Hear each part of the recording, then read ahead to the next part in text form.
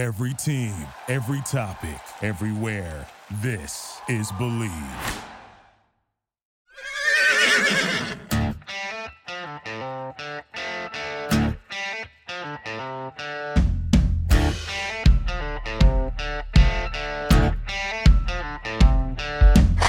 Hello and welcome to Beyond the Racetrack.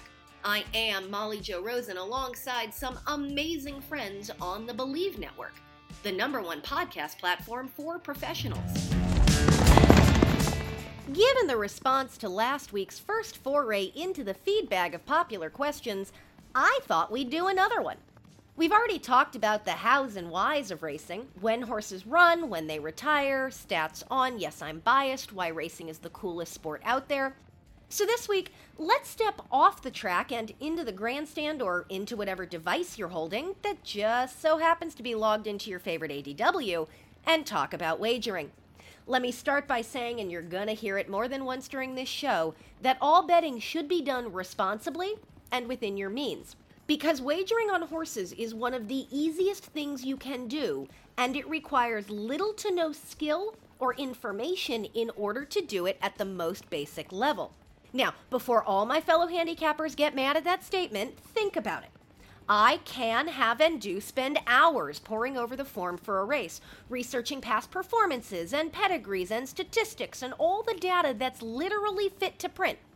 While you as a civilian can walk up to the paddock or pull up the video feed and say, "Ooh, I like the gray," or "Wow, that horse shares a name with my cousin's uncle's brother, so I'm gonna put $2 down." Both are perfectly valid reasons to bet. A winning ticket cashes the same regardless of the reason you played it. That said, if you want to be a better bettor, today we're going to talk about all the ways you can do just that. Racing is full of insidery terms that confuse and confound. We put funny names on things. So let's demystify some of those, and hopefully you'll feel more confident next time you watch horses go round in circles.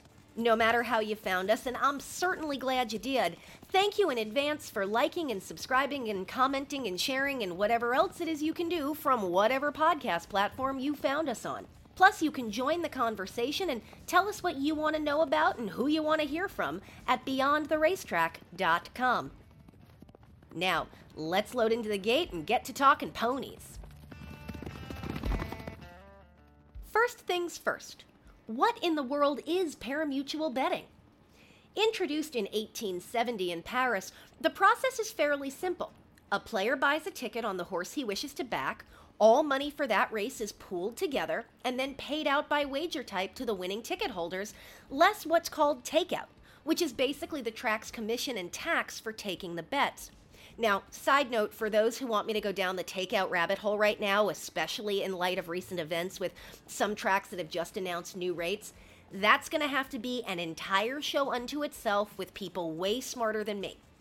I will say, as a handicapper, obviously I want to see lower rates so I get the most money back, but having worked for tracks and ADWs, I can argue the merit in high-ish rates because running a racetrack ain't cheap. Back to what parimutuel betting actually is, though.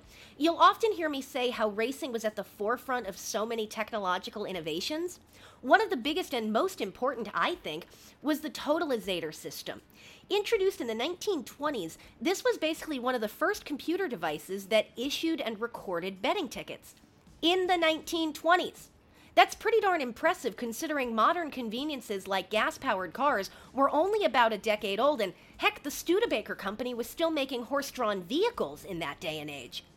Nowadays, tote systems are all computerized mega machines that can handle fancy algorithms at warp speed, calculating betting pools and current odds on each horse that update every minute and feed into on-track simulcast feeds and ADW pages. As the technology has grown, so has the available wagering menu. What used to just be Win, Play, Show, Exacta, Quinella, and a few others is now a full slate of things like daily doubles and pick 3s, 4s, 5s, 6s, and even, for some of the bigger events, bets on races across multiple days. And we also can do really cool future wager things for races like the Kentucky Derby, where you can back a horse at a locked-in price starting before the Breeders' Cup Juvenile has even run, all the way up to the first Saturday in May. Another popular question is, How are the odds on the horse I like calculated? This is a lot easier than most folks realize. It's how much money is on a particular horse in proportion to the total amount of all money wagered on that particular race. So essentially, basic probability. This leads to another common question. Is it better to bet the long shot or the favorite? Mike Joyce, my friend and former colleague at TVG, has a saying that I've long loved. Only handicappers and weathermen can be wrong 60% of the time and still have a job. Obviously, you make more money if you bet long shots and they come in.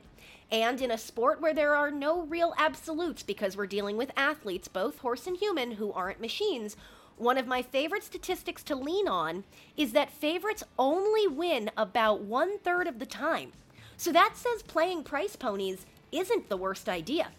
For me, I may not bet if the price is short, but that's just because I also don't really wager a whole lot, either in frequency or monetary value. If I like a long shot and I feel like it would be a wise use of money to put a little on his nose, then why not? Again, the whole idea of betting is to take the risk responsibly. So you may ask yourself, if I'm not a tote board player, what am I? I like to look at past performances as much, if not more, than the next gal, personally. It's easy to see when a horse has rolled off a series of wins and is clearly in good form, but that's not the fun part for me. I like the puzzle of looking for patterns that suggest a horse is going to break out of a slump or is finally back at a distance or surface or level of company that suggests they're going to jump up and nab a win. Given that I grew up on the back of a horse from the time I was 18 months old, I absolutely love to stand at the rail or watch a track's video feed and look for who's got that "let's do this thing" attitude going. Sometimes this means the horse who's on his toes or who just looks the part. Every handicapper will tell you they look for something different. I think my favorite of these takes is, in the post parade, the horse who puts their back hoof into the exact spot in the dirt left by their front hoof when they walk forward. I don't know. That requires paying way too close attention for me, but hey, if it works for you, I say go for it. I'll tell you a secret. Yes, a lot of successful visual handicapping is knowing the animal, but it's honestly more about gut instinct. But what if you don't watch a lot of races and don't feel like you know what to look for? If you ever played or even just watched sports on TV, you know what game face looks like. Oftentimes, horses will telegraph that they're going to do something good just in their physical demeanor. Then it's up to the racing gods. Winning requires luck and skill and being in the right race in the right field in the right moment. It does help if you take some time to follow certain horses and understand how they behave pre-race. Think of it like NFL players. If you ever watch Sunday Night Football before they run onto the field, you know that there's the guy who does the awesome hype work, but there's also the more low-key guy who just jogs out all calm and collected. Horses are the same. Someone's got to be Ray Lewis and someone's got to be Tom Brady. Years ago, a horse named Honor Code would get super washed out, where you would literally see a white line of sweat on his neck loading into the gate. Normally, that's not something we bettors like to see because it usually says they're overexcited or have expended too much energy to really run their best race. Same with Shackelford, who won the 2011 Preakness.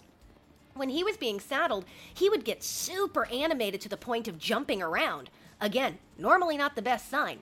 But both Honor Code and Shaq needed to get hyped up in order to run their best race. And if they didn't behave like that, you knew it was a sign to not bet them that day. So let's say you've read the form or watched a post parade and you like a horse. What now? Where do you bet? In the golden age of technology we're living in, you've got choices. When the world normalizes and we're all at the track again, especially if you're a newcomer who's scared of this part of the game, I recommend going old school. You can walk up to any mutual window and have a lovely chat with the clerk who will walk you through the process. That said, parimutuel wagering by phone or online has been legal in the U.S. since 1978, and there are several awesome account wagering companies out there that you can legally and, once again, responsibly wager with. The way an ADW works is you deposit funds into a secure account and then bet from that balance, and any winnings are automatically credited. Another reason to play this way is ADWs often have great rewards programs and really cool promotions, usually daily and always around whatever big race is going on a particular weekend. As someone who helped design the user interface for the revamped Bet America site a few years back, the other nice thing about ADWs is they put all the basic information you could need to bet in one snapshot.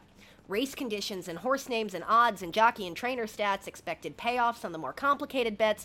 It's all there on one screen. And yay for smartphones, this is now all literally in the palm of your hand. Before we talk about bet types, one other question that comes up a fair amount is, when can you wager? The short answer is, at any point before the gates break open. You may see the odds change after a race has started running, but that's just the last click of the totalizator system doing math on late bets. A lot of handicappers, especially ones playing big tickets, will wait until the last second to make decisions based on what the tote board says as horses are loading into the gate. But the rule is, pools close when the latch springs.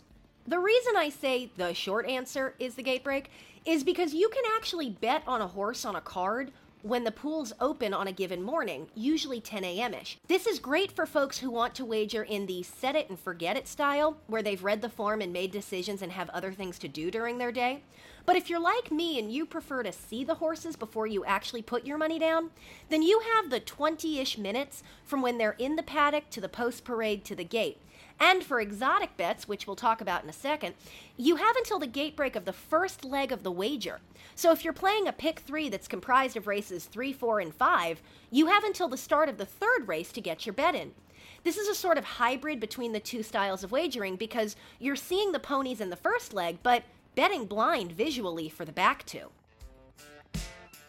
Now the fun part. We know how and where and when, but what do we bet? There are 3 types of wagers: single, exotic, and multi-leg. Not every type of bet is offered on every race, so it's important to look at the top of the program page for what the available wagers are. It's also important to note that you have to know the program number of the horse you're betting, especially if you're doing it at the mutual window. For example, if you were betting the 1973 Belmont Stakes back in the day, you would have said, I want $2 to win on number 2, not I want $2 to win on Secretariat, because the tote system works in binary code, so it needs numbers, not names. You might also see a race have what's called an entry, where 2 horses are owned by the same people, so are considered a single betting interest. In those cases, you just ask for the 1, and you get both the 1 and 1A. It's basically BOGO for betting. You win if either horse hits the board. Also, on the results front, if there's a dead heat, you'll see payoffs for both winning combinations. On to the wagers. Single bets are win, place, and show. Win is first, place is second, show is third. If you play a straight win bet, you only cash if the horse crosses the wire first. If you play a straight place bet, you only get the money if they run second. Same with show for them running third. There are a few combinations you can play to increase your chances of cashing a ticket. Win place means you win both payouts if the horse runs at least second. Win place show, also called across the board, means you win all 3 payouts if the horse runs at least third. Same idea for place and show, which gives you the math on the combined payoff for those 2 spots.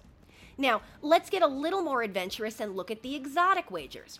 When it's a single race bet, they can also be called verticals. These are your exactas, quinellas, trifectas, superfectas, and super high fives. Exacta and quinella mean you correctly called the first 2 horses across the line. Trifectas the first 3, superfecta the first 4, and as the name suggests, super high five, or as my friend track announcer Robert Geller likes to say, the pentafecta, is the first 5 horses to finish. Sometimes for bigger races, tracks will have a novelty wager on the menu that cashes if you correctly call more than 5, and the magic number is always in the name. One of my biggest tips for newcomers is that you can increase your odds of cashing an exotic ticket by asking for the bet to be boxed. This means the horses you pick can come in any order as long as it's those specific runners. Now we can get even more adventurous and look at horizontal wagers, those that require picking winners of multiple races in a row. These are pretty self-explanatory name-wise. Daily double means back-to-back races. Pick threes are 3 straight, pick fours are 4, pick fives are 5, and pick sixes are 6. Again, some tracks do novelty versions on bigger days, but those are fairly rare, and again, the name gives away the rule. You'll often see tracks post that there is a pick 6 carryover. This means that there were no tickets that correctly called all 6 consecutive winners, so a portion of consolation tickets, usually 5 of 6, are paid out, and the balance in the pool literally carries over to the next racing day as seed money for that wager. It's worth noting that a bunch of tracks have begun introducing what are called jackpot-style pick 6s. This requires there being a single winning ticket that takes down the entire pool, otherwise there's a carryover. And this brings us to the ever-popular question of, how much can I bet? The short answer, bet as much as you're comfortable losing. The bigger answer is to look at the minimums for each bet type, because you can really bet any amount above that threshold and your winnings will increase accordingly. Pretty much the base bet for win or place or show in North America is $2 a piece. If you play a combination like win, place, or play show, you're looking at $4, and win, place, show, or across the board is a $6 investment. Some tracks have experimented with lowering that minimum to $1, and from what I've heard, it was a fairly successful experiment, but it hasn't become the adopted standard yet. When it comes to exotics and multi-legs, answering what minimums are gets a bit trickier because every track and/or jurisdiction tends to be different. But you can basically think of it as $1 for exactas, quinellas, trifectas, super high fives, and the multi-legs like pick threes, fours, fives, and sixes. A lot of folks now have 50-cent minimums, so definitely check the wagering menu for each race you're playing. Similar to how betting across the board will increase your investment because you're playing more combinations, the same is true if you box a bet. There are also more other quote-unquote interesting types of combos if you want to get creative. Keys and wheels are a way of giving you more possibilities without being as expensive as boxing. One thing that always surprises people about exotics and multi-leg bets is that you can pick more than the amount of horses in the name of the wager. You can play an exacta using 3 horses versus just the required 2. Same with pick 4s. You can single 1 horse in each leg of the sequence, but you can also buy yourself more possible winning combinations by going several horses deep in some or all of the legs. You can also choose literally all of the horses by hitting the all button. Just know that every additional horse means an additional possible combination means a higher investment. Over a decade ago, a lot of tracks adopted the 10-cent superfecta, which I think was the greatest gift to newcomers or low-volume bettors like myself because it allows me to play a whole bunch of combinations for fairly cheap.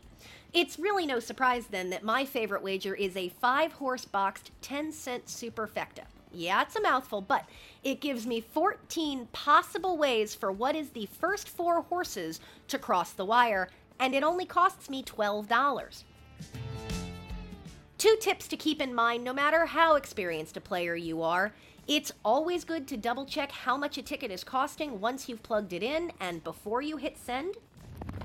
And second, on the flip side, when we're back to having paper tickets in hand, never tear up a losing ticket before you run it through the machine to make sure it's actually dead.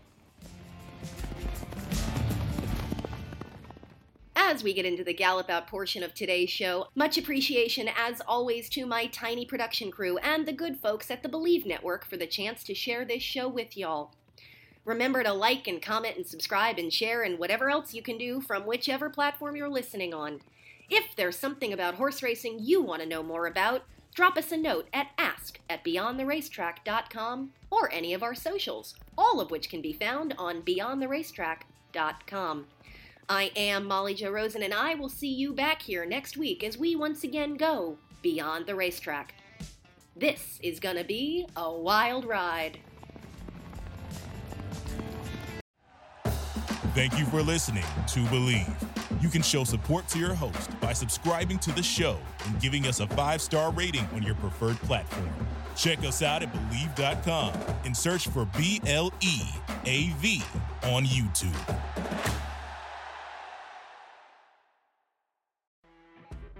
You know when you're listening to a true crime story that has an unbelievable plot twist that makes you stop in your tracks? That's what our podcast, People Are the Worst, brings you with each episode. I'm Rachel.